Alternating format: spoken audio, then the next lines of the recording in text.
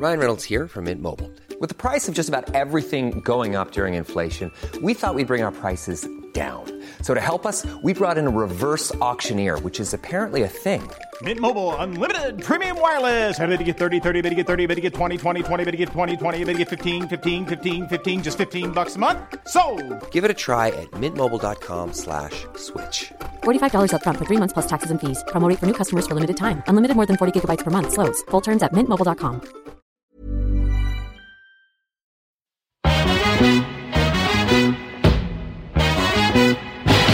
It girls, we the ish girls. I got Jenny and Lindsay in this bitch, girl. Make you move your hips, what's sipping gin, girl. Make you bounce your tits like it's a jig, girl. Like boom, sip kombucha for your womb. Honesty and squad link up, it's like boom. The girls be giving you vibes. Tune in, chill out, and feel good inside. Like it girls. Hey, we the ish Welcome back girls. to It Girls Podcast. This is Jenny speaking. This is Lindsay. What is up? What's up, everybody? Girls, just in case you're still sleeping on our Patreon, I just want to remind you all, last week we had a fucking, me and Lindsay must have been, I know the Adderall was hitting just right because we did so much content last week. Yes. We had a live stream on Monday. We obviously had our usual episode of It Girls and X Girls out, but we did a bonus X Girls all about a certain award ceremony. We did a It Girl Shit Girl. That shall not be named, but Shall it not is the be most named. prestigious award show Absolutely. in the influencer community So, in Ireland. If you remember last year, we did an episode with Courtney Smith. This year, we brought it to Patreon because only the real ones can handle this shit. But it's just a fashion, fun, like fashion police. That's what we always try Fashion and- police and also Zoom police, shall we say, because the award show was on Zoom this year. Absolutely. So we wanted to just loll about that. And boy, did we loll. And, Boy, did we lol. and go through some of the outfits and some of the goings on. But We that is also on did, Patreon yes, only. and we also did a Triple X Girls episode, which is our $8 tier, who gets extra content every single month. And we did it all on, we all saw there was a lot of MUA drama last week. There was Suzanne Jackson, a lot of etc. Kaylee Reddit drama coming out, and there was about just a certain radio presenter. Yeah, so we put that tea only on our €8 tier. That's Triple X Gals, and that's where, as of now, like, it's still kind of becoming its own thing, but as of now, the €8 tier is where we've been talking about like viral kind of shit that's going on the internet. So we also spoke about Ballymun Getaway Gal. Oh, my icon, who a lot of people Gemma thought Ward, voted shout shit out. gal, but I mean, I'm sorry, I really, she gave me the content that I needed that week, and I am hooked on her She's still giving it. Instagram. I'm addicted to her Instagram. So yeah, if you guys are wanting some extra content, as always, reminder, go to Patreon. It's a $5 a month, and this month you're going to get so much extra stuff because we have had a piece of content almost every single day last week. This week we got some really cool guests, which is so exciting. But this week, speaking of guests, okay, Yeah. as you guys know, Lindsay and I love a bit of reality TV. We bring a lot of our content from reality TV. We also love a bit of nostalgia. Absolutely, and Irish nostalgia, and an iconic show that was aired 10 years ago on TV3, which is now Virgin Media, was called California. Lindsay, if someone hasn't watched California or isn't aware, how would you describe it? Okay, well, first of all, what you should do after listening to this episode is go on YouTube and look at the clips and look at California Swipe, because that's kind of how that really embodied the show. And again, it's hard to find actual episodes of it, but California Swipe was a YouTube channel that was made to kind of just like poke fun out of this show. So it was like Ireland's version of Geordie Shore. It was set in Tala, obviously, and it was just fucking iconic. They were in this duplex in City West, and they lumped a load of people from Tala in, lads who were like beefed up, girls who were in their little rah-rah skirts, and they plied them with alcohol and just let the drama happen. And it did. That was the beautiful thing. A lot of the time with like some kind of Irish TV, it's a bit more curated.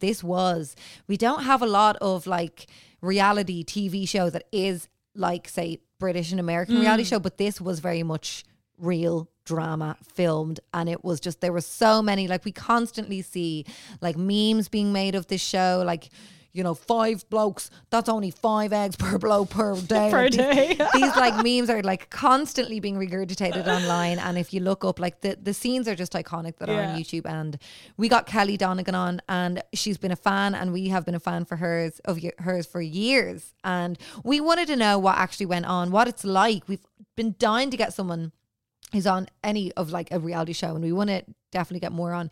But it's great to hear. We had a really interesting chat with her about the background of like the audition process, being in a relationship whilst being on this show, and just the reality of the kind of come down after the show and how like, you know, the public received it, etc. Yeah, so like, I mean, even if you haven't watched California, this is such an interesting interview to get into the mind of someone who was on a really huge, really big reality TV show, but B, a reality TV show that has a certain kind of reputation with it. As we said, if you think of the likes of Jersey Shore and Geordie Shore, you know, we did a whole episode on the people of Geordie Shore. We talk about them a lot because they're a good kind of cultural touching point for most people to kind of know about how people are treated in the media, how it can affect them. They're still so famous, but California was a show that, you know, had the potential to be as big as Geordie Shore, but unfortunately none of the cast really catapulted like the way we see it happening now. And you very rarely hear of the come down from that. You very rarely hear about like how it kind of follows you throughout your life, because when you're a consumer of these shows, you might tweet something mean and then think nothing of it, but the reality is that in reality TV it follows people and it can for the rest of their life, you know, which is really interesting. So as we said, Kelly Donegan, we have her on. She was an amazing cast member on California, and she was an amazing guest on the podcast, and we'll leave all of her information down below. If you should go follow her because she's a great Instagram account, and hopefully we're going to see a little bit of a rejuvenation of her content, because she has been tweeting about California now. She said she's gotten a few interview opportunities, so I'm hoping she'll come on and, you know, will we get, you know, because reclaim her right to being an Irish legend. We gave her the crown of being an Irish legend, and everyone on the California cast is a legend in our eyes because of what they gave to Irish culture.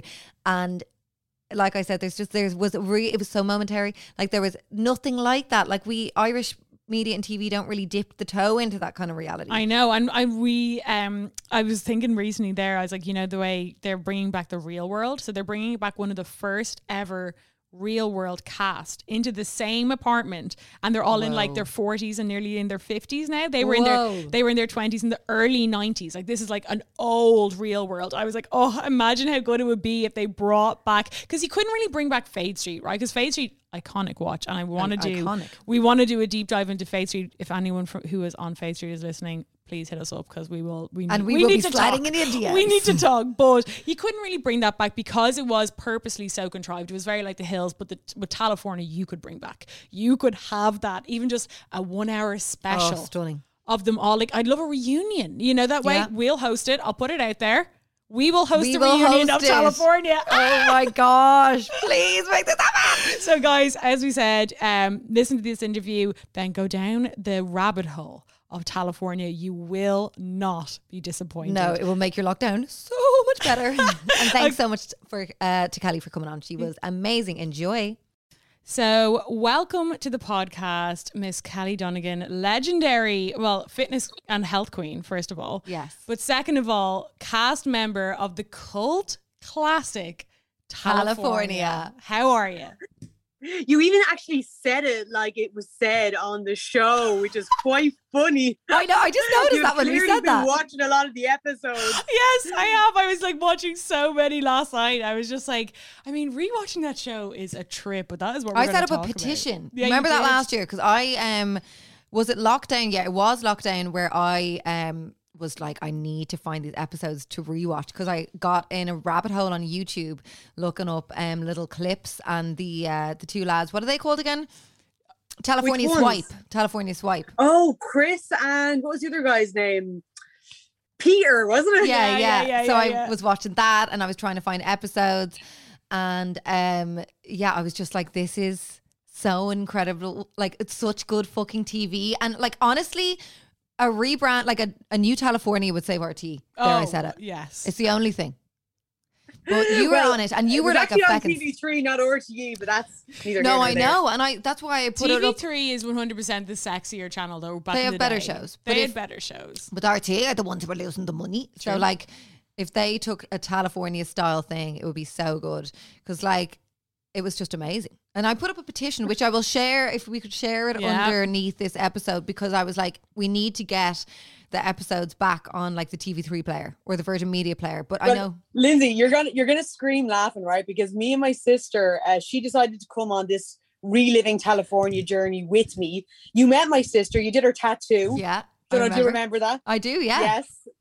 So we decided together that we would watch it. And I was so grateful because she is 10 years younger than me. So she would have been like 10 or something when I was on the show. No way. So it was weird doing it with a support network beside you. And we were looking for all the episodes. And what did we come across? A petition to have the show put back on. And then we saw your name and we were like, what the fuck? That is so gas. My secret online behavior. A super fan. I know, and because it's just annoying that you can't watch all the episodes. Like, did you find them? No, I couldn't find all of them. Like for me, like obviously I knew what happened because I was there, but it was just about refreshing them because obviously I like mentally blocked it out for a very long time. Yeah. So let's think back then. So California came out 10 years ago. Am I right? It was like 2011. So we recorded it in City West in a house. That was the first one. And the first episode was aired in December 2011. It was like a preview of what was to come for 2012. And it's crazy because it was during the recession. So people always forget that. Like that's a huge thing to remember about the show coming out at that time. So what was it like? So let's think even before the show happened.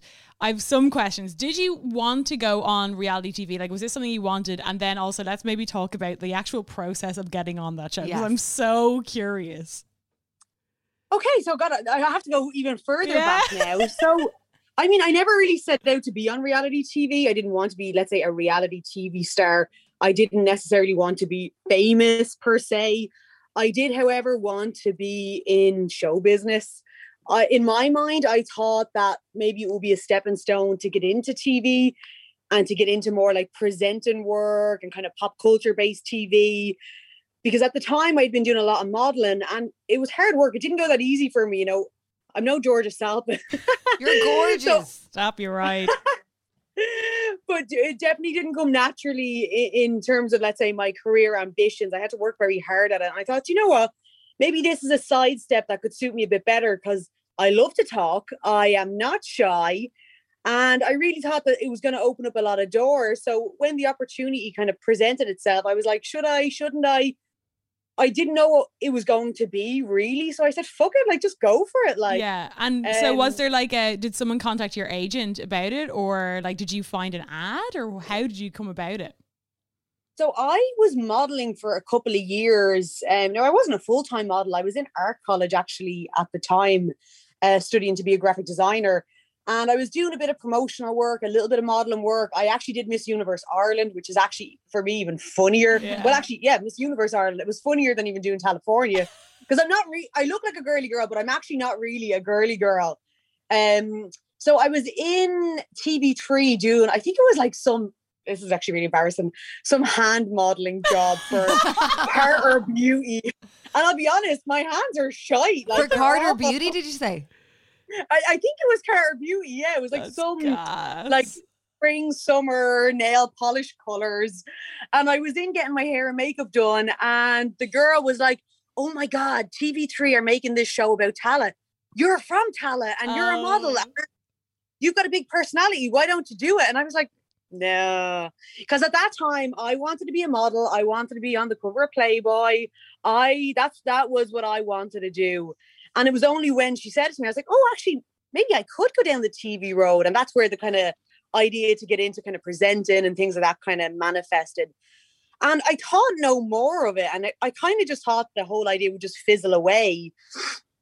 And I think, now again, I could be slightly wrong, but from my memory, I got an email then from the producer saying, look, we heard about you through so-and-so. Would you come for an interview in the Plaza? Which is quite funny because at the time the Plaza was the Tamangos over the north side. Yeah. It was gas. I'm obsessed that it was in the Plaza. Yeah, I'm obsessed that's where the audition was. And tell us. So I had a lot of memories in the Plaza. So it was in the hotel where the interview was, and that's kind of where it started from. And what was the interview like? Yeah.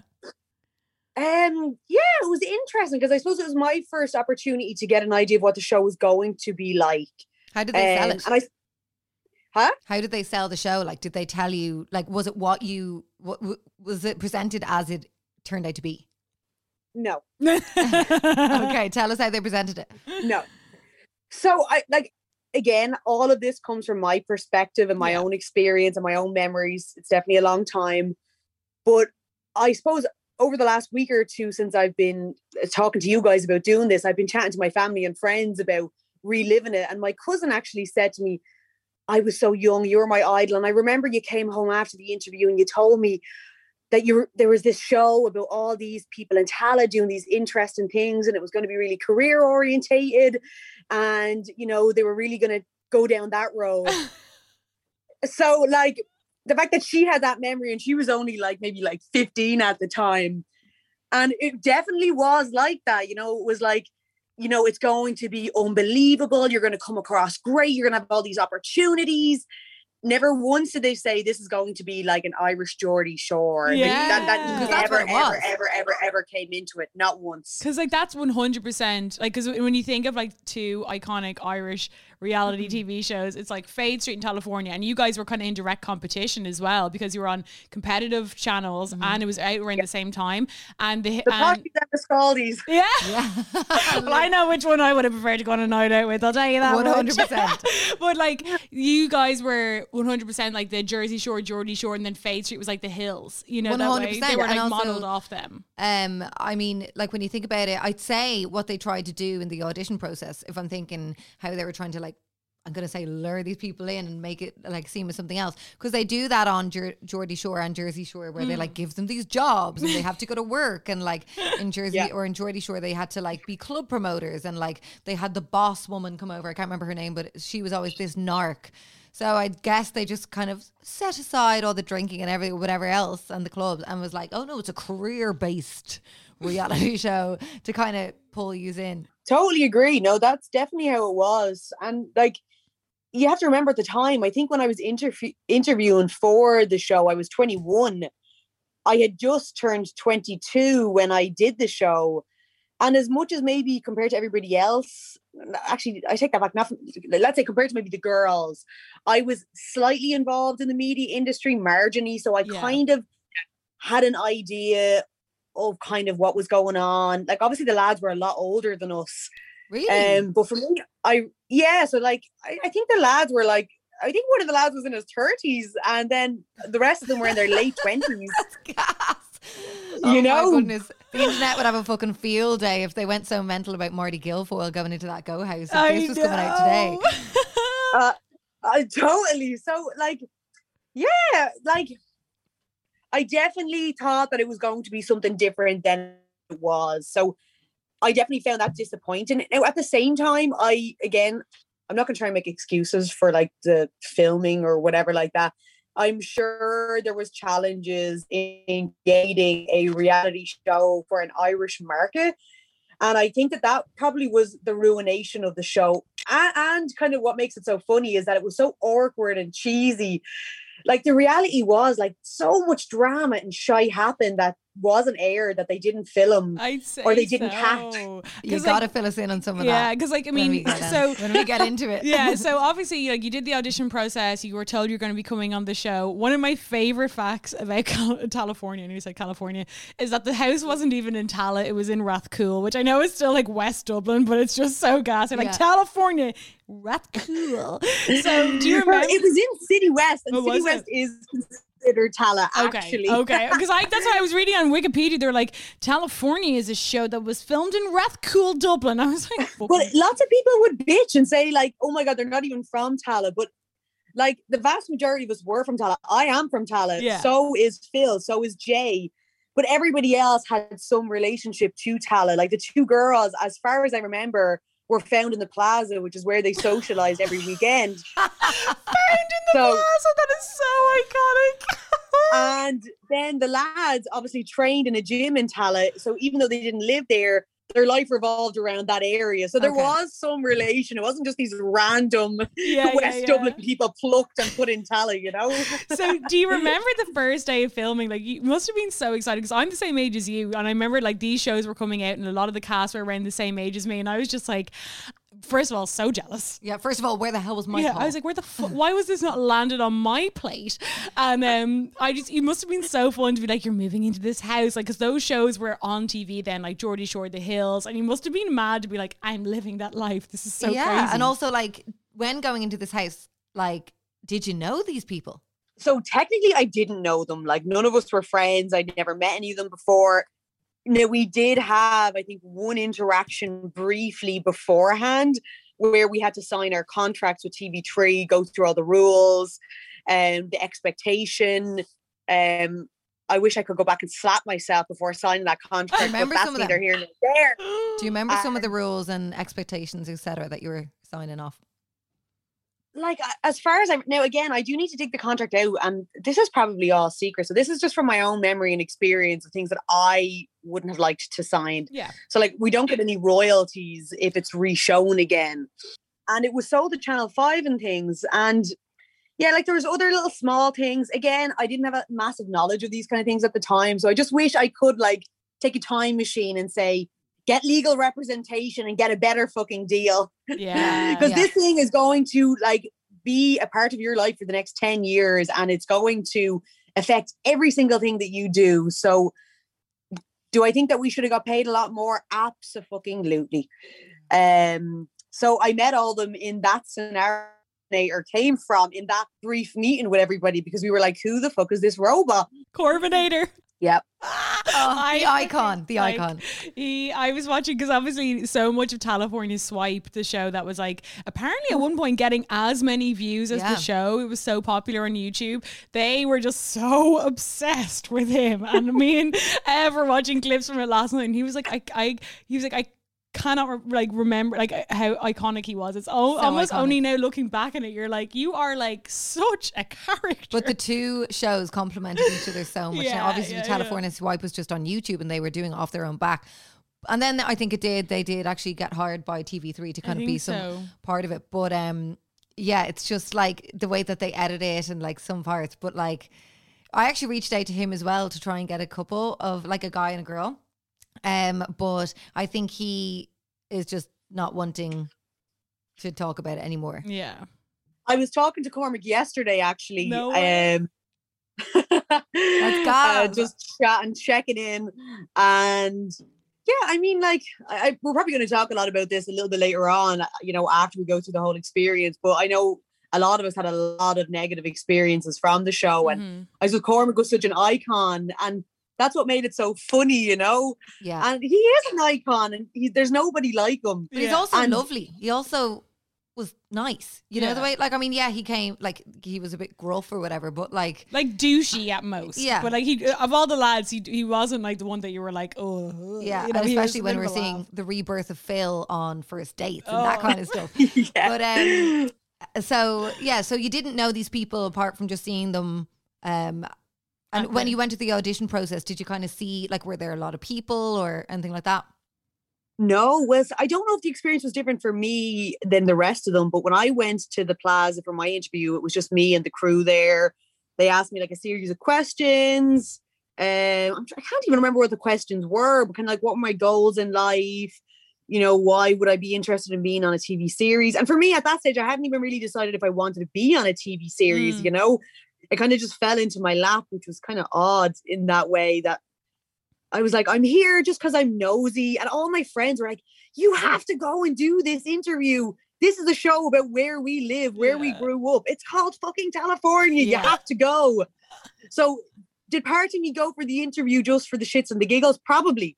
Mm-hmm. Yeah, but you would. Yeah, like, I mean, it was especially at that age, like, you know, that way. Like, I mean, we're like such a generation of people who were like brought up on those kinds of shows, like that big burst of like reality TV is about like young people in the city. So like, hell yeah, young people just living their life. I would have done it a million times over. So you got to the gaff. So the gaff was in City West. So it was in Tala. Yeah, let it be known. And I remember the gaff.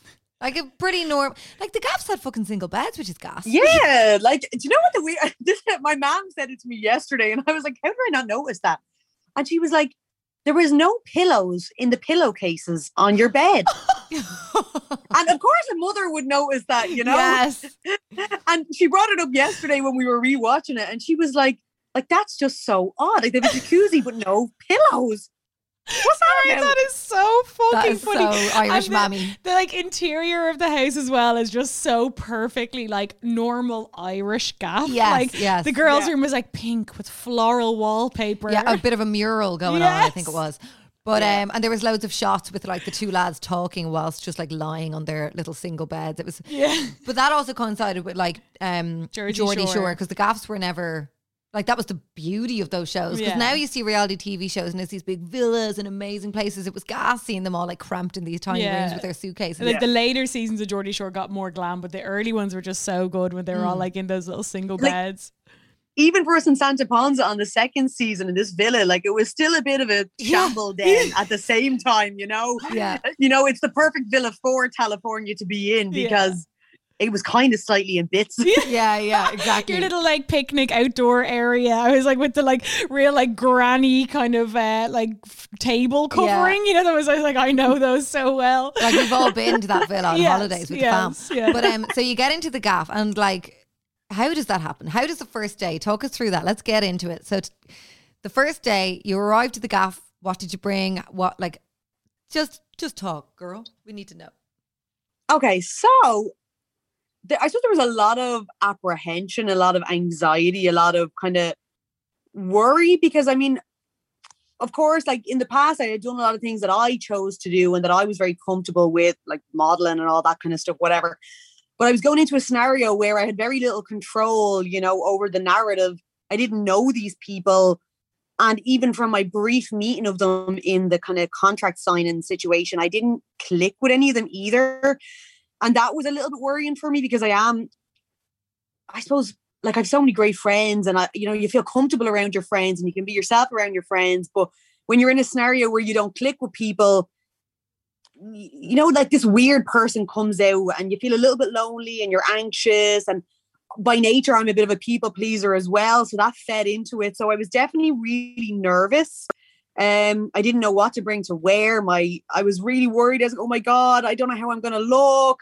Yeah. My style is shy. People are going to judge me. What am I going to do? Aww. So I was really kind of self-conscious, but I was also filled with hope. I was thinking, this is going to be the start of something incredible. Like, this is going to be it for me. And, you know, I'm going to have a great time. I'm going to have the absolute crack. And that was not to be. Lots of drama. Even from day one, like, I didn't really click with the girls, which was a shame. I didn't necessarily have any beef with the girls, but I didn't click with them. So there was just an awkwardness from day one. And then there's alcohol involved. So as you can imagine, you have a good few drinks to settle the nerves, and then you just forget the cameras are there.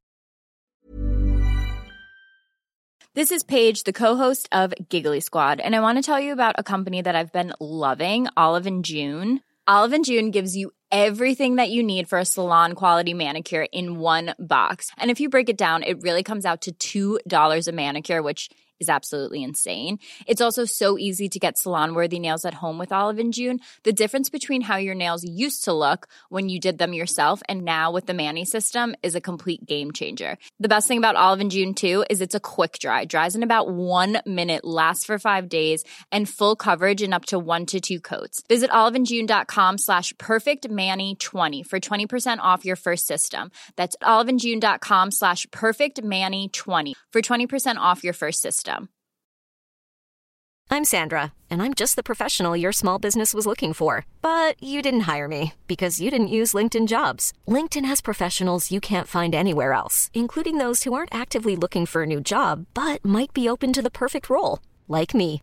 In a given month, over 70% of LinkedIn users don't visit other leading job sites. So if you're not looking on LinkedIn, you'll miss out on great candidates like Sandra. Start hiring professionals like a professional. Post your free job on linkedin.com/achieve today.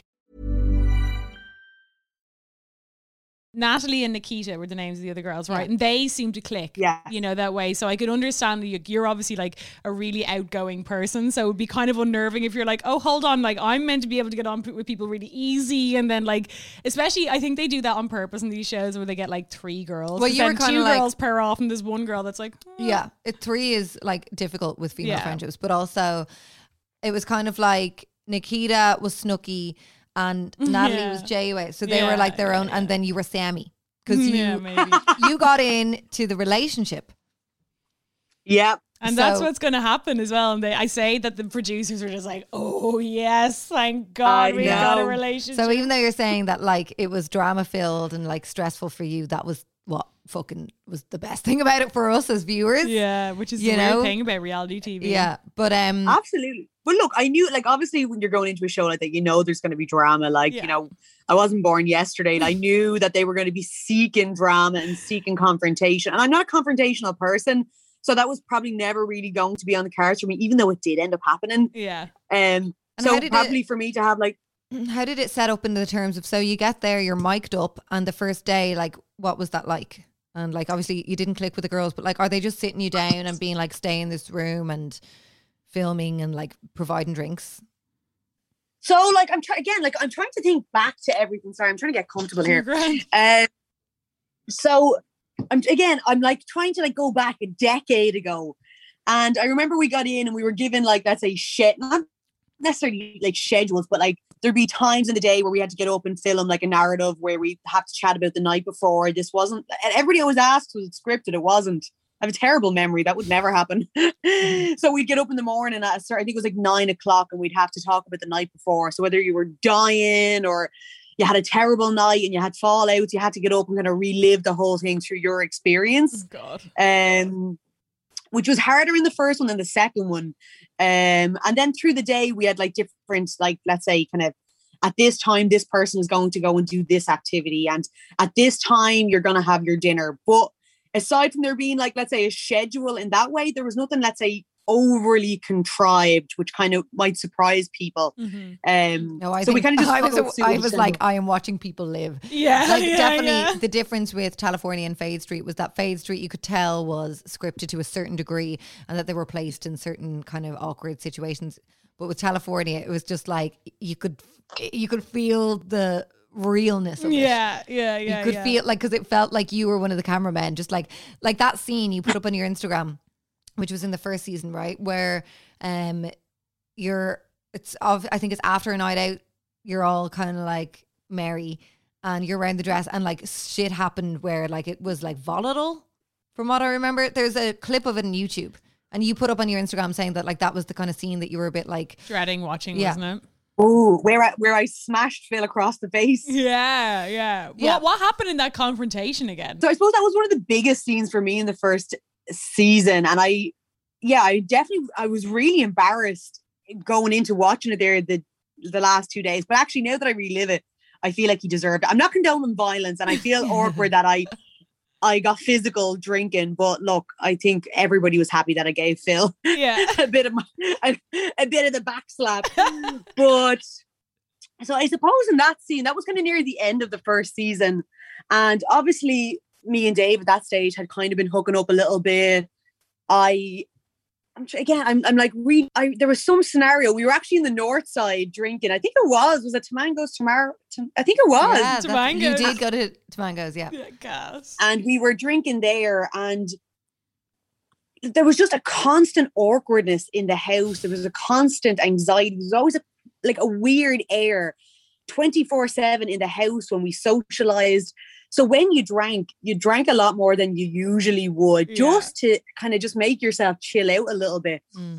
And like there was a lot of jealousy, so many rows. So you found yourself more drunk than you'd ever find yourself. And really. Where was the jealousy coming from? So like obviously when I was starting to see Dave at the time, which kind of dominated the first series, you know, we weren't actually together. We had just hooked up. But there was an instant like attraction and like, I don't know, maybe I'm old school, you know, when you kind of meet somebody, you like somebody, you kind of think like, well, not you're not together, but it's like, I'm like that. You're still going to treat this person with like respect or whatever. Yeah. Like you're either like if you're not interested, fine, go and do what you want. That's cool. But if you're kind of involved in with somebody, just treat them with a little bit of respect. Especially if you're on TV together. And living together, essentially. And living together, yeah. Yeah. So like I definitely felt in that scenario, like again, we were not together. There was no commitments there, but I just felt embarrassed. So I found myself getting really drunk. I think me and Phil were joking, doing shots together or something. I think I may have done a shot of his belly button. And something came out and Phil said that I tried to kiss him, which isn't true. I did not try to kiss him. Classic maybe Phil move. He believed, maybe he believed during that night, which was all on camera. Maybe he believed something was there. I don't know. He was a bit of antagonist. Isn't that an instigator kind of? And that happens sometimes with men where they're kind of like, how are you sure you're with her? She was all over me. That kind of like, because Dave was, first of all, visibly, wasn't he the like largest? Even was he bigger than Corminator? I'm not sure. I think they always had a muscle off kind of vibe. But like they're like, oh no, definitely. Like Cormac is kind of the same height as me roughly, whereas like Dave is tall. there was definitely he was definitely the biggest. Yeah. And Dave was definitely quite like the dominating character of the lads. Like he had the kind of posher accent. He was very sure of himself. The frosted tips. Yeah. Oh yeah, absolutely. So like I think in those scenarios, so you definitely did things maybe like rash, and it just led to drama. And I think Phil, that was the character he really wanted to play. Yeah. So he was happy to stir the shit, But for me, it just brought so much drama towards me. And I'm not a dramatic person, so I found it really hard. So I drank more. And like, so. And you're in the space of liking someone as well, which makes you go crazy anyway. Yeah, and adds a different, level or layer to the storyline. Yeah. And I'd never met anybody like that before, who was so dominant, who was so charismatic, who was so confident. Like, there's definitely like a power there. So like, you're instantly engaged with that. And when you feel like then that person doesn't actually really care, like I'm specifically talking about this night, and everybody saw the series, so you could see that. So when Phil said that and made me out to be, let's say, this character, which I wasn't, it just really upset me. And I got so drunk and I couldn't see any sense. And we had a massive argument, and I knew he was lying, and I knew he was trying to create drama for me that I did not want. And I just gave him a belt across the face, which I'm embarrassed about now, but like, at the same time, if you're going to create drama, that's going to come for you, that kind of way. Yeah. Look, I mean, if all of my nights out when I was 22 or 21 were recorded, I would 100% have many an embarrassing moment. I remember being triggered as hell from just like Facebook photos of nights out when the club would put up I was like, ah! So I can't imagine it being on TV. And it's a very difficult space. Like, we get it a lot from, like, if we're getting hate online, where it's like, where you're being misrepresented. So when you're like, if people are saying, you're this, you're that, and you're like, but I'm actually not, I swear I'm a good person. Yeah. So it's really kind of, it feels like you're being put in this pigeonhole. So you obviously were you were liking Dave, and he wasn't committing to you. Is that what was going on? So you were kind of hooking up, but was it more? Yeah, like we were hooking up, but like obviously what I saw was somebody who still wants to be with all the lads and party, and that's fine. That's his prerogative, whatever. But it did make me feel insecure, which led to me getting drunk. And then Phil comes out with this thing that I had tried to hook up with him. And it just, like, I don't know, that was the start of all the problems. I should have seen the red flag then and just walked away and said, I'm going to have my solo California journey alone. Yeah. But that was not to be either. Yeah. So the red flag that you missed then would have been that he didn't believe you. So did he believe Phil? And from what I remember, he called you like a slut and stuff quite regularly. Yeah, well, I didn't see that. Like, again, I couldn't find all of it to rewatch it, but like, I definitely think that there was like maybe a set. Again, I am speaking from my perspective and my take on the whole thing, so I'm not saying somebody said this or said that. I saw that, but I definitely. I'm saying. But I definitely think maybe there was a sense of like maybe worry about being embarrassed or taking the piss out of that. Like, again, nobody knew each other, so no one really knew what we were all like. So I think everybody was on edge, and the worst of everybody came out. Well, it's a melting pot as well. It was the lads who obviously were like quite competitive with each other. We saw loads of scenes of them like in the gym. The likes of Philly, who was so like visibly different than all the other guys who were like beefed up, like muscle, fucking steroided up to the gills. And then Philly was like, I'm also a personal trainer, but he looked like he was the one who was the most convinced of his muscles. Yeah, he was very weak, but I think looking like in comparison to the other guys, he was more slight. So then I think he was kind of trying to trump his personality by being like the bravado and stuff. And from my memory, I think he was of everybody that was there, he was actually now again, I could be wrong. This is just from my impression of what was going on, that he was a big fan of reality TV. Even though I seen Geordie Shore and things and Jersey Shore, I wouldn't have been like this hardcore fan. Yeah. I don't even think I really watched that much TV at the time, to be honest. It would make sense as well. There's a YouTube of him with talking to Gaz from Geordie Shore, and he's like, Gaz is like, how many birds have you slept with? And he's like, this month or this week, like, you know. And it's like, he's obviously, Gaz is his idol, you know. He's like, oh, he definitely wanted to be like, you would get that impression. I think he wanted to be like Mike the Situation from Jersey Shore. He even kind of looks like him, I think, a little bit. They're very similar vibe. So other than that, because obviously, as Lindsay said earlier on, you can't get season 1 of California on the line anywhere, which is so frustrating. But were there any other like standout moments from season 1 that you're like, you think back on and would like to almost see, like, would it confirm anything to you? Or, you know, were there any standout moments for you of season 1 that like you wish people couldn't see? Like, I think season 1 was funnier. Like, I think there was a lot of funny, memorable scenes and phrases. And, you know, even though I had that argument with Phil and there was a lot of like relationship, well, it wasn't a relationship at that stage, but there was a lot of like romance related issues for me. Like, that was just funny, you know. And I suppose the big one that everyone always talks about with me is walking around in my bikini and my heels. Yes. Many people thought that was hilarious. But like, for me, my goal was to be in Playboy. So, you know, you got to sell what you've got. And if you look at Love Island, they all wear heels and their bikinis and everyone thinks it's deadly. They do. But when we did, she loves herself. She thinks she's the fucking business. Gas that it was in Tala. So and you're trotting around in the heels because you had a jacuzzi in the back, didn't you? Yes. Iconic.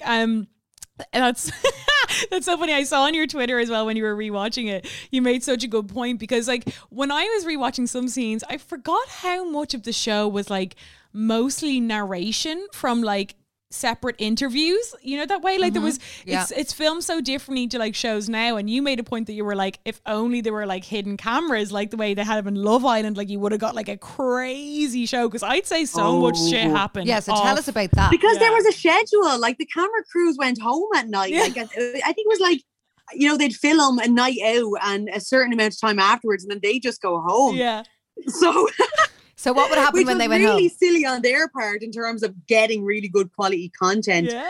And to be fair, we should have had mics constantly because now again, I don't know if this is a rumor or not, but it was said that, you know, other companies like I don't know if it was MTV, but other channels wanted to buy the show, but because there was no consistent sound, that was an issue. Again, maybe that's not true, but that's what I heard on the grapevine. But they definitely missed a lot of stuff. But at the same time, what do we miss? Tell us. What do we miss? Oh God! Like, I'm trying to think, because again, it's been so long. Yeah, was it just let's like be fair? All crazy? The smooching, all the riding, you know, that all happened when no one was there. Come on, like. Yeah, and how would that play out was there a shag pad in California, or was it a single? There bed? Was. Do you not remember seeing the sign? And it was called. Oh, what the hell is the room called?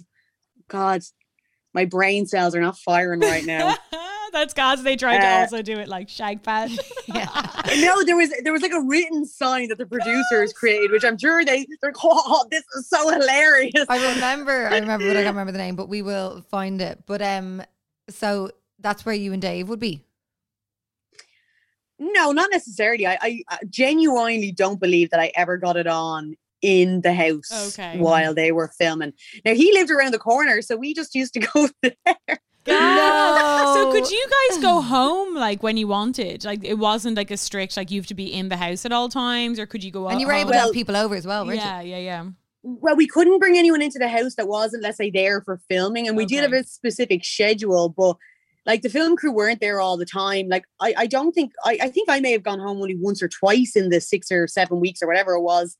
But like you could go out, you know, you weren't like a prisoner, a reality TV prisoner. Yeah. It was, so like there was definitely a lot of things that were going on. But Philly and Nikita were also a bit of a romance, I think, in the first season, were they? Yeah, like she really liked him. I don't know if he really liked her, but that's where a lot of the drama with the girls came for me, is that obviously Phil said that I tried to hook up with him and she really liked him.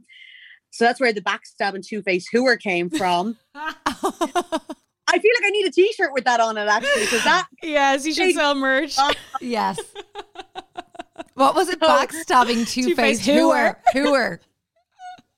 You got to get the hooer right. That's so Nikita. So she had great lines. So like, if obviously you filmed it, right? But that's probably one experience versus it coming out. Like when you went home after the 7 weeks, like how did you feel? And then were you getting anxiety before it like aired, or were you just excited? Yeah, like because you don't know what they're going to put in. Like from my memory, I think they filmed something like 6,000 hours. Now again, I over dramatized that, but there was definitely a couple of 1,000 hours worth of footage that they filmed, but they only showed 10. So they really had a lot of power and control over the narrative, and there were scenes and situations that you really didn't want coming out, and you know, you didn't know how they were going to be portrayed, and you didn't know how the Irish people were going to take it either, because let's be fair, Irish people are dicks, you know. Oh yeah. And they're so hypercritical, so you really didn't know what the impression was going to be. So there was definitely a lot of worry, a lot of nerves. I didn't have that massive bond with everybody either. And obviously, because I apparently tried to hook up with Phil, which I didn't, you know, I didn't have a great relationship with the girls. You know, they thought that I was obviously a backstabbing two-faced hooer. And I definitely got the impression that they thought, now again, I could be wrong. This is my impression, that I was better than them, but which I never thought. It's how you felt. Yeah. Yeah.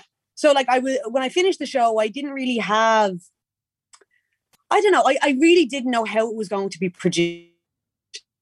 Definitely a lot of worry and fear. And it was September when we filmed. So we had November, December. So 2 months to wait. Yeah. Which would feel like a lifetime. And so you weren't kind of in cahoots or whatever with like the other cast? Like were you and Dave talking when you weren't filming? Yeah. So obviously we got together, you know, after the show, which, you know, I don't think it happened on the show. I think we got together after the show. So like I had a full-fledged relationship California, and which is nuts. And obviously like there was a lot of stuff in the papers. There was no Instagram at the time, and Twitter was like the #1 social media page. So like things are being leaked, like these are the people on the show and this is happening. So my life was already starting to change. Like you'd be, I don't know, in the Chipper or something, like you're that girl that's going to be on that show. No way. And so like you could see your life changing already, and you're thinking, is this going to blow? Which it did, you know, for that whole 2 years, it was just hardcore. What was it like? So yeah, what was that like? Because especially I can imagine it being a local thing, adding such a different element, you know, that way. Like I say, because you were walking around Tala with people from Tala being like, oh my God, you're on California, you know? So like how quick, once it started airing, like how quickly did you see a change in like your life or people's perception of you? It catapulted. Like it literally, like everybody knew about it. I mean, the first episode, which was the trailer, I think they had something like 480,000 views. Whoa. Which was massive. Like it was huge.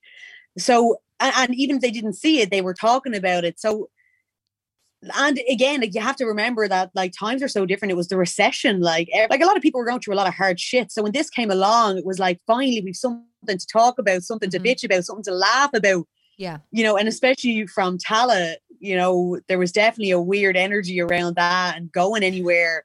Like it was both good and bad, you know, like obviously I got a lot more exposure. I hate that word, but that's what happened. You know, I had a lot more photo shoots. I was in the papers a lot more. So I really felt like my career was about to kind of just take off.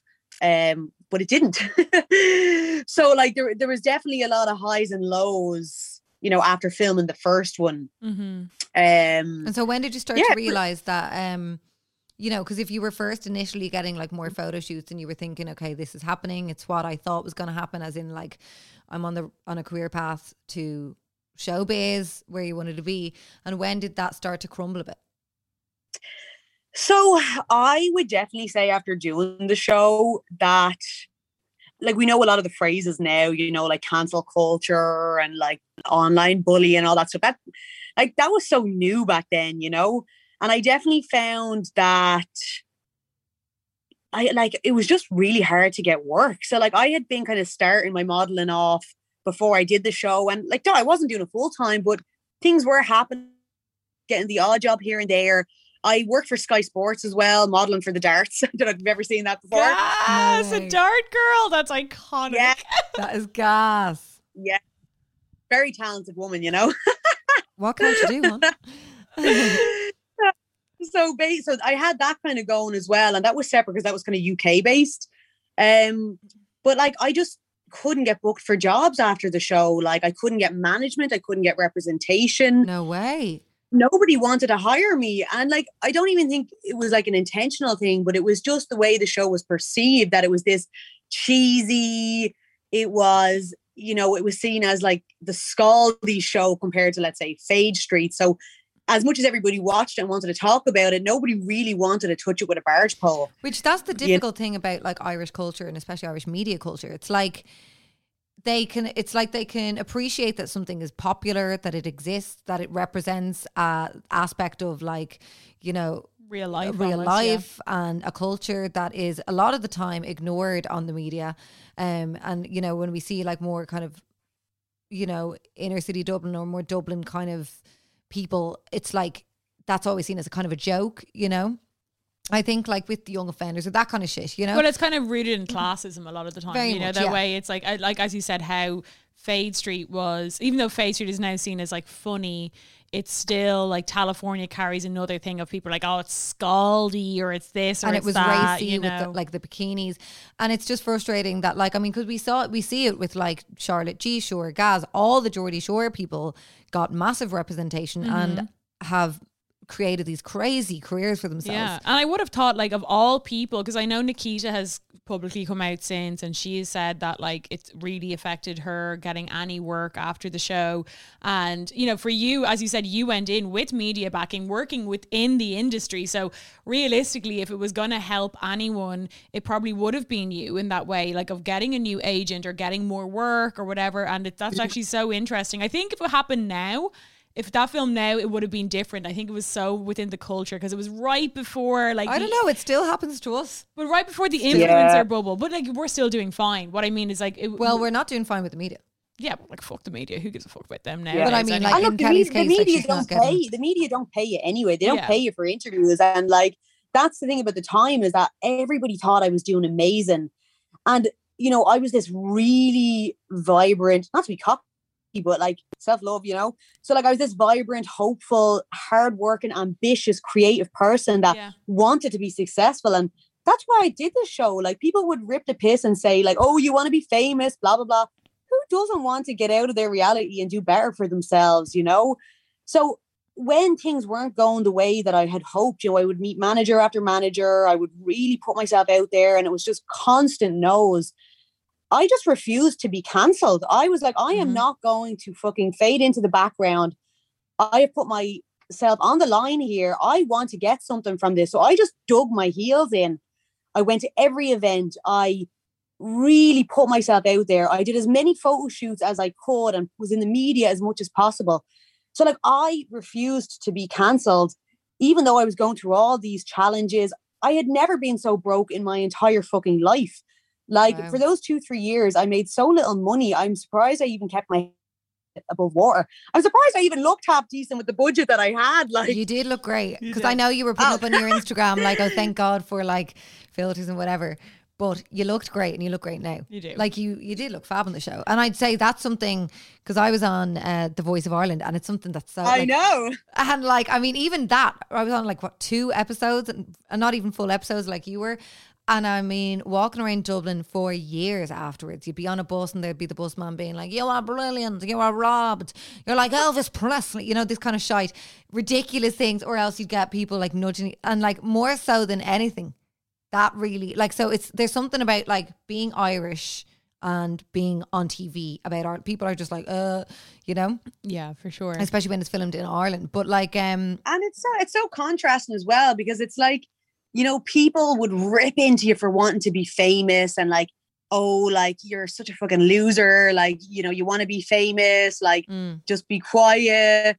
But then like on the flip side, you know, I'll give you an example. Like somebody messaged me the other day being like, oh, Cormac drives an Uber, ha, ha, ha, ha, ha. And I wrote back, isn't that brilliant that he's working? Fair play to him. And it's awful because there's that video going around, a kind of little viral video of Cormac in his taxi, and some bellend gets in the back of the car and is like filming him and be like, oh, it's the Cormac. And Cormac's like, let me just do my job. Like, it's so mean that he can't, he's actively trying to, like, he's grafting and he's trying to just like move on with his life. And people keep on pulling him back to something that he did 10 years ago. But talking about, okay, let's get in briefly to the relationship and how that kind of dictated, and how living through that on the show, how was that for you? Because looking back, you know, I looked at some of the season 2 that you can find online, and, you know, I was like, it's really weird to see the treatment. And it's the same with Geordie Shore when you're looking back, and Jersey Shore, how kind of, you know, I felt the men were treating the women, calling them names such as sluts, which was like, just, you know, that was words that were used openly then. So it was a different time. But also there was a scene which made me feel uncomfortable when I was watching it, because I think you'd played a prank on Dave, and then he like tipped your suitcase in the pool in on holidays when you were filming abroad. And I saw you, I saw the girls around you trying to be like, that's not cool. That's not cool. Makita was like, but they're your shoes. They're different, Kelly. Yeah, she's like, whatever. And you were trying to brush it off. And I've so been in that space myself, where your friends are kind of like, oh, does he really talk to you like that all the time? And you're like, well, it's fine. It's a joke. He's just messing. He's a mad prick. And you're like, they're like, okay. And you're trying to just like alleviate the situation and be like, no, nothing. It's fine. It's so fine. I know. And like, let's be honest. Like, when I was chatting about doing this, it's something that I really did want to go into, but like I said, I did not rewatch this show I watched it when it came out, and I haven't rewatched it since. So for me, you know, I said, you know, I really probably don't want to go into this relationship because, you know, that was a personal thing and I'd prefer to not go there. You know, maybe it's going to bring back a lot of like negative emotions, and I've come so far. And then I watched the show and I realized that my experience in California was dictated by a relationship, which is a shame for me, you know, because I feel like I had so much to offer as an individual, and like, I'm such a dominant, feminist, powerful woman now. And I look back and I just feel sad about, you know, my character in the show was this kind of meek, timid, quiet girl in a relationship, which is not who I am, you know. And again, I know I said this already, but this is from my experience and my take and my living experience. I'm not bringing other people's experience into it, that, you know, I'm looking back and I just feel sad for myself because I was clearly in a controlling relationship. I was clearly I'm trying to think of the right words to say, toxic.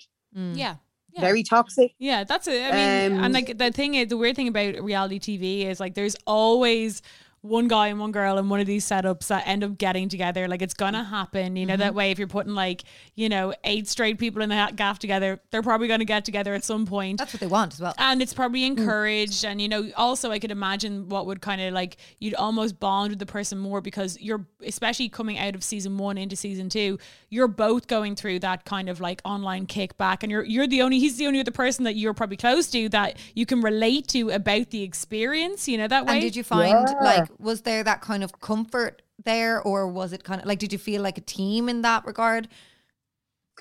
So I suppose the big difference between the first and the second show, and it's important to know this, that, you know, a lot of us felt hard done by about the lack of opportunities, a lot of things that didn't work out for us, you know. So I think with everybody going into the second one, we definitely wanted to get a paycheck. We definitely wanted to go maybe and clear our names a little bit. So I definitely think the second show probably wasn't as good as the first one. But I definitely went into this feeling very alone, very, disillusioned, you know. And I was going into this in a probably somewhat controlling relationship from my experience, you know. So I was going in afraid to rock the boat as well. So, you know, you'll see that a lot of the scenes I'm not even there, you know. Yeah. So like, and the girls, like, it's as obvious, like, I don't even need to say it, like, you can see it on the show, like. So, you know, I went in to get a paycheck, but was I afraid of putting a foot wrong on the show in my relationship? Yes, absolutely. And it dictated my experience on the second one, 100%. So if we're talking about, you said that like you weren't paid well. So the first, you don't have to tell us, but the first series, how did they bring up money? Because I know even on show, contract. Yeah. But like, so they just offered you a fee though, you know, that when there wasn't much room for budget. And then did you feel like you were able to negotiate a better fee than for the second season, or? Yeah, like from my memory, I definitely didn't want to do it unless we got more. Again, we couldn't get representation, so it's not like we had anybody on our side to help us or to, you know, create opportunities around that for us. So we got more in the second one than the first one, but definitely like not a lot. Like I said, I've never been so broke in my entire fucking life. You know, so like you're going into this show hoping that maybe this one things will kick off. Yeah. And it didn't either, you know, but yeah, I just like, I look back and I just feel sad for myself to be in that type of relationship. And I think that's why I was so back, because I've come so far. Yeah, of course. You know, it took me a long time to overcome the emotional challenges of California, the relationship challenges. So, and what was the emotional challenges of healing, like with California? Was it the kind of like perception that you felt was out there of you, that you kind of had not maybe control over your own narrative image and your own kind of how people are 100%. Like the crazy thing is when California ended, you know, I found myself like, what am I going to do next? Like, where am I going to go with this? Because, you know, I can do loads of photo shoots and put myself out there, but I'm not being paid for it and everybody knows me. So what am I going to do? And I remember even going for job interviews and like people taking pictures of me in the reception. It would go on Twitter and people would laugh at me. Oh, wow. And I'm going to be really honest, I haven't ever publicly said this to anybody, but I remember even going to social welfare. This is maybe a good few months after the show. And I was sitting there and I had a meeting. Now, I think social welfare is different now. I really don't know. Mm-hmm. But at the time, you weren't allowed social welfare if you were self-employed. So I wasn't entitled to it. But somebody took a picture of me and it ended up in the paper the next day. No. Basically saying like, you know, fall from heaven, not doing so well. Oh my God. And which is so frustrating because also like, you know, you're in this vulnerable position that you've come out of, like, you know, a fame, 100% local fame in Ireland. You know, that everyone knew who the cast, like 500,000 or huge amount of viewership, and you know, so that is just must be the most annoying thing that you're like, the media and the tabloids are happy to use my image when it's like putting me down, but like I'm not able to actually catapult any of this fame into anything like productive or and so. Even in terms of fees, like if they were gaining and that much, you know, traffic towards their channel. But you weren't, they didn't, like it's fucking handy for them because they don't even have to pay the people who are providing the entertainment, basically. Yeah. Fucking 100%. And like even all like the promotion for the show we had to do for free. It was in our contract. So we were going like, you know, I'm driving around and I'm constantly busy and I'm doing this and that. And I'm broke. Oh like, my God. Like I remember my car broke down and I couldn't afford to get it fixed, you know? Oh my God. Like, and then when all that stuff happened, you know, like you're afraid to go anywhere in case, like whatever about people criticizing the show, who gives a shit? Like, you know, everybody's entitled to an opinion, but when people make it really personal and like you've just come out with this really awful relationship where you've completely lost yourself as a human being, where, you know, all your dreams have been shattered because of, let's say, I don't know, like just the way things were back then with TV, you know, you're in this hugely vulnerable state. And then you end up like in the newspapers and on social media with all these personal attacks about your finances and about your looks. Like I constantly got quite like the amount of men that used to insult the way I looked physically, and it was constant. And I remember, and where would that be on Twitter? Yes. And like it was constant. Like I'm not talking like the odd message. I'm talking 20-30 messages a day. Whoa. You know, that's so horrific. Jesus Christ. So, like I didn't want to leave my house. Like I actually got to a point where I'm going to say it, I was suicidal. Oh my God. I was in a really dark place. I was afraid of being judged. I was afraid of going for job interviews. And people didn't know because like people thought I was doing so well. So that was really hard because I was putting on this portrayal to a lot of people that I was doing really well and successful, but actually I was in a very, very, very, very, very dark place. I'm so sorry to hear that. That's upsetting that you like it brought you there. And like, you know, I think It's just so sad, especially when, like, I mean, because now we're in such a huge boom of reality TV, but you see this happening over and over again. So it's clearly like a very real aspect of the like come down from these shows and from that fame. Well, the unpredictability. Like, I mean, we saw it with Mike Thallis from Love Island and Sophie Gordon as well. And Caroline Flack, of course, who wasn't on the reality circuit, but like the same kind of attention and media attention and hate. And you know, which everyone is a part of to a certain extent if you consume media, which we all do. You know, and just the overall treatment of women. You know, not even like externally, but internally from the show, and like the slut. I don't know, the domination of women and just the treatment of women. You know, looking back, it's just like it was a ticking time bomb. And I'm so glad that the whole cast got out with the thing alive and that they're doing okay, because you know it was a really, like, don't get me wrong, it was brilliant and I would never change it, but. Yeah, it definitely brought a lot of hardships. And, you know, that led me to get into fitness, which is funny because I would never have got into fitness if I hadn't met the guys. Yeah, you know, I was in art college for years before I went to do the show. I wanted to be an art teacher. I wanted to be a model, you know, and I ended up kind of with this clean slate. And I was like, where do I go? You know, I'm either going to die or I'm going to just do something. And that's how I got into bodybuilding. And it was super duper, you know, and I really found a new career, but at the same time I didn't realize it at the time that I got into something because I was fragile. I couldn't control anything in my life. So I took on something where I had absolute control, you know, restriction of my diet, competing. And it's only looking back now that it was an unhealthy way to overcome all those emotions. And like, I would say I only really dealt with all those troubles maybe 2 years ago when I went to counselling. Wow. You know? So this is a big deal for me doing this, you know. And we're so thankful that you came on. And it's really important to show the impact of, I mean, now, you know, because that was the unknown then, say these shows like Geordie Shore in California, and all, that was the unknown. Like, you jumped into something and it was the unpredictability. You know, we even saw it with Love Island. Like, I remember watching the first season, or my sisters watched the first season, and it was not a thing, you know, like, I mean, Joshua Ritchie, who went out with like Charlotte from Geordie Shore, he was on it, but like he didn't catapult to the kind of level of like media attention and obsession that like now they would. And especially in Ireland, when you're in, like, it feels so small. You feel like, you said, you can't leave your house, you're going to be noticed, you were photographed in the social welfare. But like now we're seeing it like where everyone has their own mini reality TV shows via their Instagram, and they're getting the same notoriety, you know, whether it's of girls on OnlyFans, and we don't know the like future impact that will have. Yeah. So you didn't know, but it does. But at least they're getting a monetary value from that for the time that they're doing it. 100%. You know, like at least, like, whatever about putting yourself out there and getting something from it, all I got was publicity, and that was it. And publicity doesn't pay your bills. If only I had an OnlyFans back then, I'd be rich. Yeah. Well, there's always time. There's always time. But go check out Swipe Up for Kelly. You could call it California Swipe Up. California Swipe Up. Brilliant.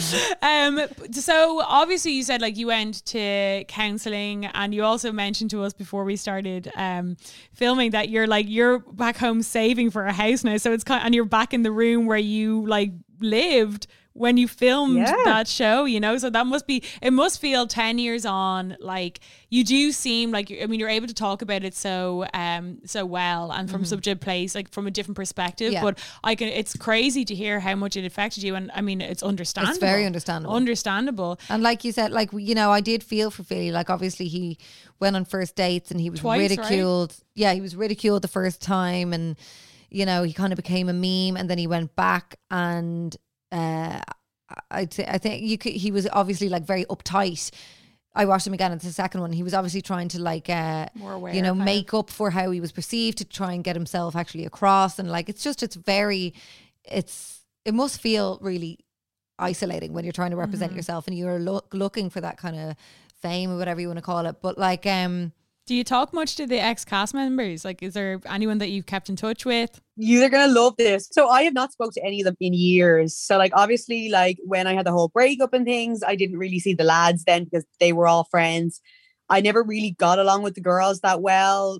Like, we just didn't really click. Now, maybe it was as a result of that relationship and me just, you know, dedicating my life to that, you know, space, that I didn't put myself with them enough.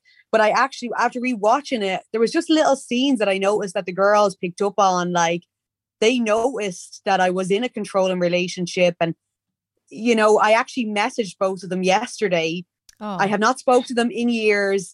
I actually said to them, I don't expect a reply back. Now, don't get me wrong, like, they slated me in a lot of scenes. Like, people love to slag how I look. Like, Mark did it, the girls did it, everybody did it. I never said anything mean to anybody, really. But I still said, you know what, like, there was a lot of things that they did say that were really nice. And like, so, and they were younger than me as well. So I messaged them just being like, look, I'm thinking of yous. Thank you for noticing things that I didn't notice back then. And, you know, I wish I had have maybe taken your advice or, you know, looked at the warning signs or whatever. And so thanks a million. I do hope you're both keeping well. Don't worry about not writing back. But Natalie actually wrote back there about an hour ago. Oh, no way. Cool. Gas. Yeah. So I'm probably going to meet her for a coffee when this whole thing blows over. Good. California reunion. Yeah, because like, I mean, the only people who would know what the experience was like is you guys, you know? Yeah. So even if you didn't click then, there's actually probably space to click later because you can reflect on that together, you know, that way. Yeah, and hindsight is a wonderful like, thing.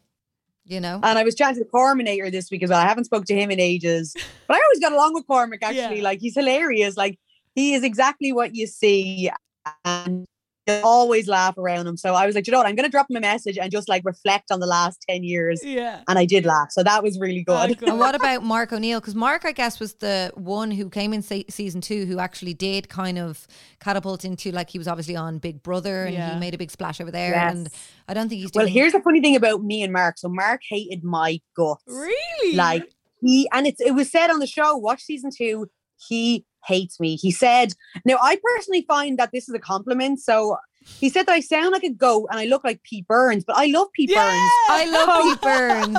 You don't look like him, but I do love Pete Burns. Yeah. But like, I mean, even you saw the way, like, he was on Big Brother and he was like, he's kind of that same, like, he's looking for the drama. He goes on the show. He knows how to get the camera time. Yeah, and he wants to poke people and make people feel uncomfortable. He's such an instigator. He is. And I mean, it does make for great watching. And like, if you look at the show, like, it doesn't take anyone with 2 brain cells to see, you know, I'm in a relationship with somebody extremely dominant. You know, I'm clearly holding myself back from a lot of things to avoid drama and arguments. So when Mark comes in with his ding-a-ling flying around the place, do you think it's sensible for somebody in like a high drama, highly dramatic, toxic relationship to get involved not believed there as well? When, like, in the first season, you know, you were put in a position of like being made out to be this kind of like, oh, he turns his back and you're trying it on with the other guys in the house and that kind of stuff.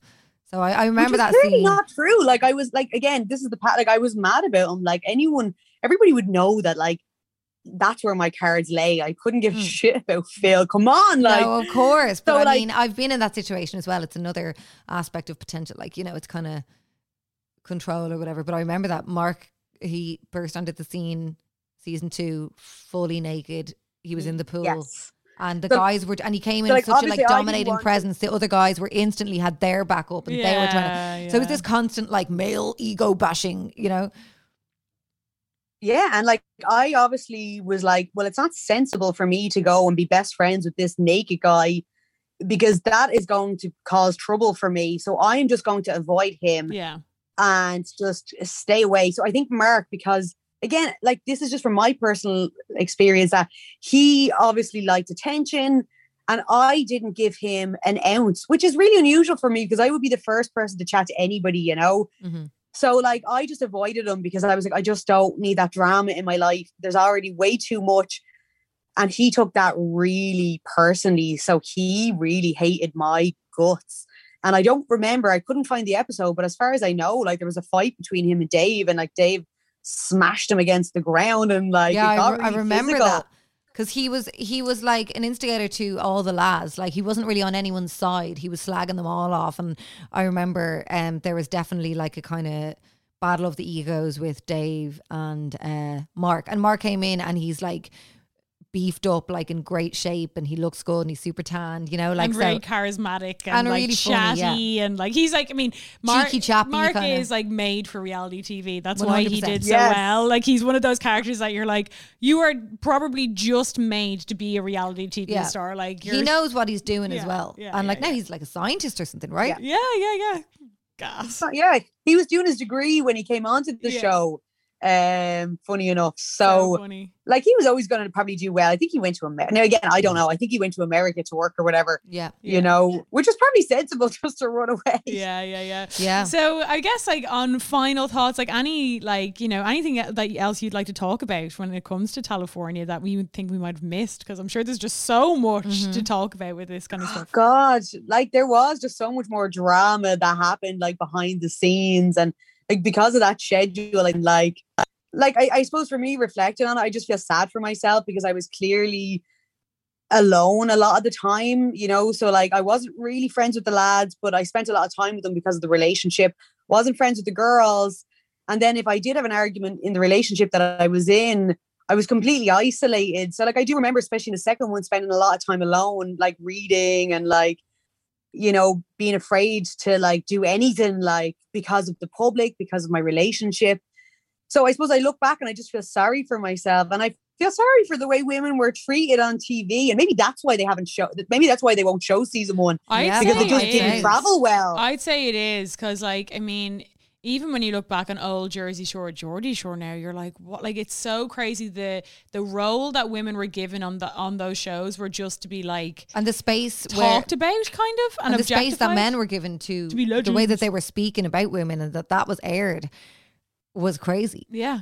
And like the fact that men were like, you know, because there's always a level of encouragement, you know, that way, like not saying actively that the producer is saying like, do this, do that. But you almost like, I can imagine with California, like people have watched Jersey Shore, they've watched Geordie Shore. So they kind of know the roles they're kind of supposed to play. And it's this whole like, let's get out and get a load of birds, but like, let's slut shame the girls, you know. It was so beautiful in its element because it was actually the point of reality show was to see people acting as humans are and human interaction as is.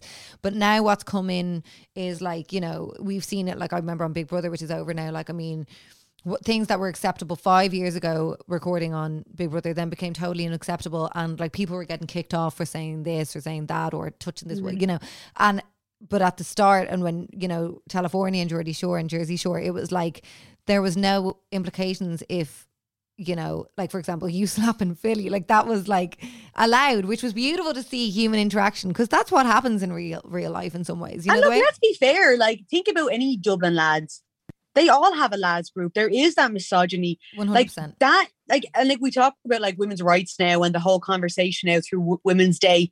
Like that exists. You know, maybe not. It's not as out there as it used to be, but it's still there. And like, you know, in some ways it's nice to look back as a stronger woman now, and I in some ways if we remade it again, I think I would annihilate every single one of them. Good. You know, I literally wouldn't take an ounce of any of them, you know. But it's different times, and maybe that's why they won't re-show, because it just didn't travel well. Like I felt watching it like, oh my God, you can't say that, you can't do that. And it was to do with me, you know. Yeah, I know, it's mad, but like, how was that person saying that to me? Like it's crazy. But and, and you just don't even bat an eyelid. That's great that you're able to see and visualize the growth. Yeah. Because, you know, you actually forget, like, I don't know what the hell I was like at 22, yeah, because obviously if or how I was talking, it's an unusual situation, good and bad, 100%, to have like a recording of yourself at such a young age and going through a really toxic relationship, because like everyone's had one of those toxic relationships in their past usually. So I can only imagine having recordings of that and seeing it, being just like, who is she, first of all? How did I put up with it? But I guess in a way it can help you, if you come out the other end of it positively, it can help you grow and it can help you kind of realize warning signs, you know, in hindsight. And learn. And I mean, regardless of it being like problematic or whatever, like now it is an iconic moment in Irish TV history. I know. It's just like was so. I remember being like, oh my God, like Irish TV needs to do more shit like this. Like it's the perfect recipe for television. I know. Put them all in a house. And like it's funny because like looking back, like back then the girls were made to look terrible. Like they were made to look like sluts. They were made to look like this, like that.